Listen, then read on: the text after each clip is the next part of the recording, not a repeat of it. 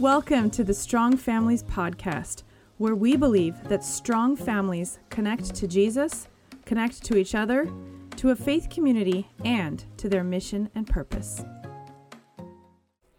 Hey, strong families, how did you sleep last night? Did you get good sleep? Did you get lots of sleep? Maybe not enough sleep? Did you have any dreams? Are you the sort of person who can remember your dreams after you have them? Do you have crazy dreams and wake up forgetting them? Do you have nice dreams? Are you able to tell people what happened in your dreams later, or are you just sort of left with a weird memory or feeling? What was the last dream you had that you can remember really, really well? I want you to stop the podcast and share with your family. Was it a good dream? Was it a bad dream? Was it just kind of a crazy, random, bizarre dream? Tell your family about a dream that you've had recently, or a dream that really stands out to you, that was really meaningful or really scary. Those are my least favorite kind of dreams. I also want you to talk with your family about someone in the Bible who had an important dream. Can you think of any characters?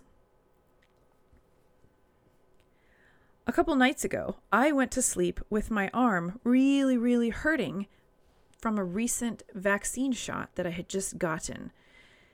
I had a dream that was partly based on reality, my arm hurting, but then it was also based not on reality.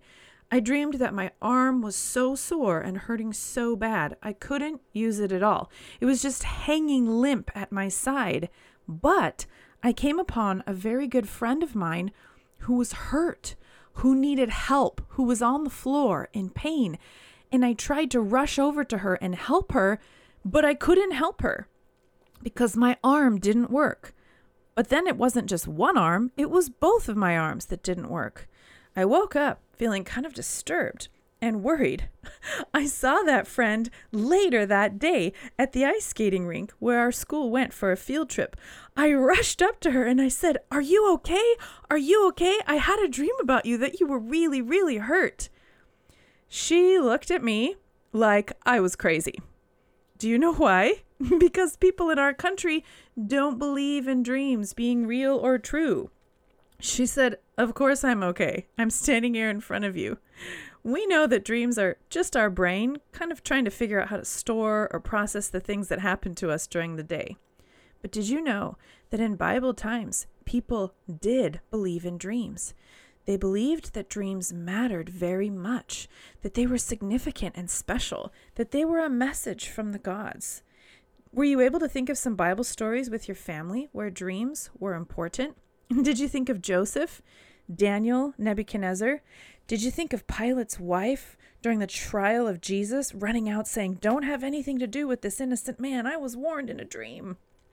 Or maybe you thought of the Christmas story, which is what we are still studying, the last piece of it today. In the Christmas story, dreams are very, very important. Actually, they appear all over the Christmas story.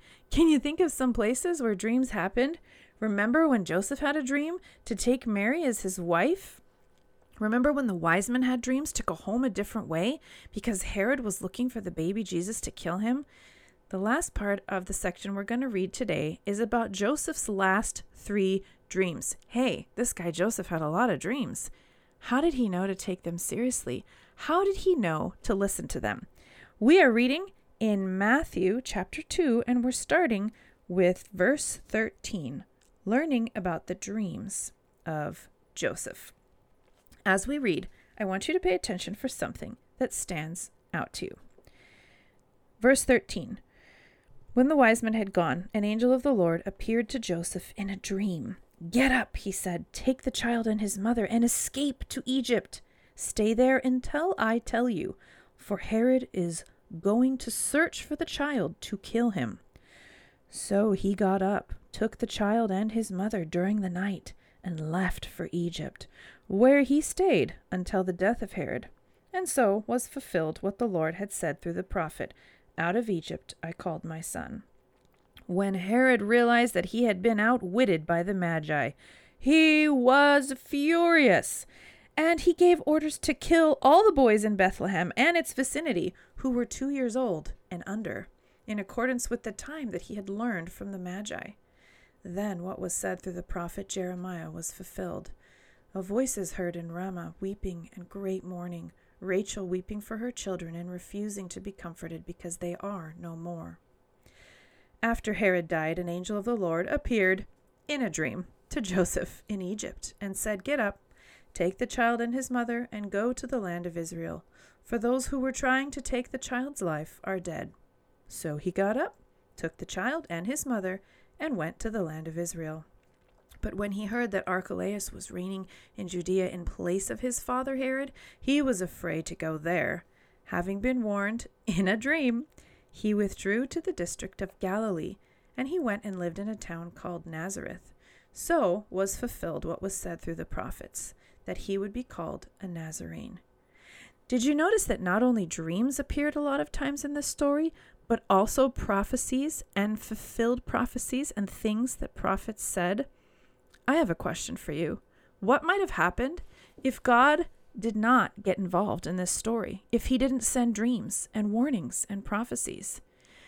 I love it that God was super involved in this story. That tells me that this was very important to him. He watched over this very carefully. He knew how to get involved with humans when it mattered. One of the things I can learn from this story is that God works with people right where they're at. He knew that people in Bible times believed in dreams, so he used dreams. God knows how to work in ways that will be understood by his people. Do you know what that means? That means he knows how to work in ways that can be understood by you, strong families. He might not still use dreams today because we might not believe them, but he knows us. He knows how to be involved. He knows how to work in ways that we will understand. So, strong families, I want you to talk about, how have you seen God at work lately? How has he been involved in your lives? How has he been working in ways that you can understand? He still likes to be involved.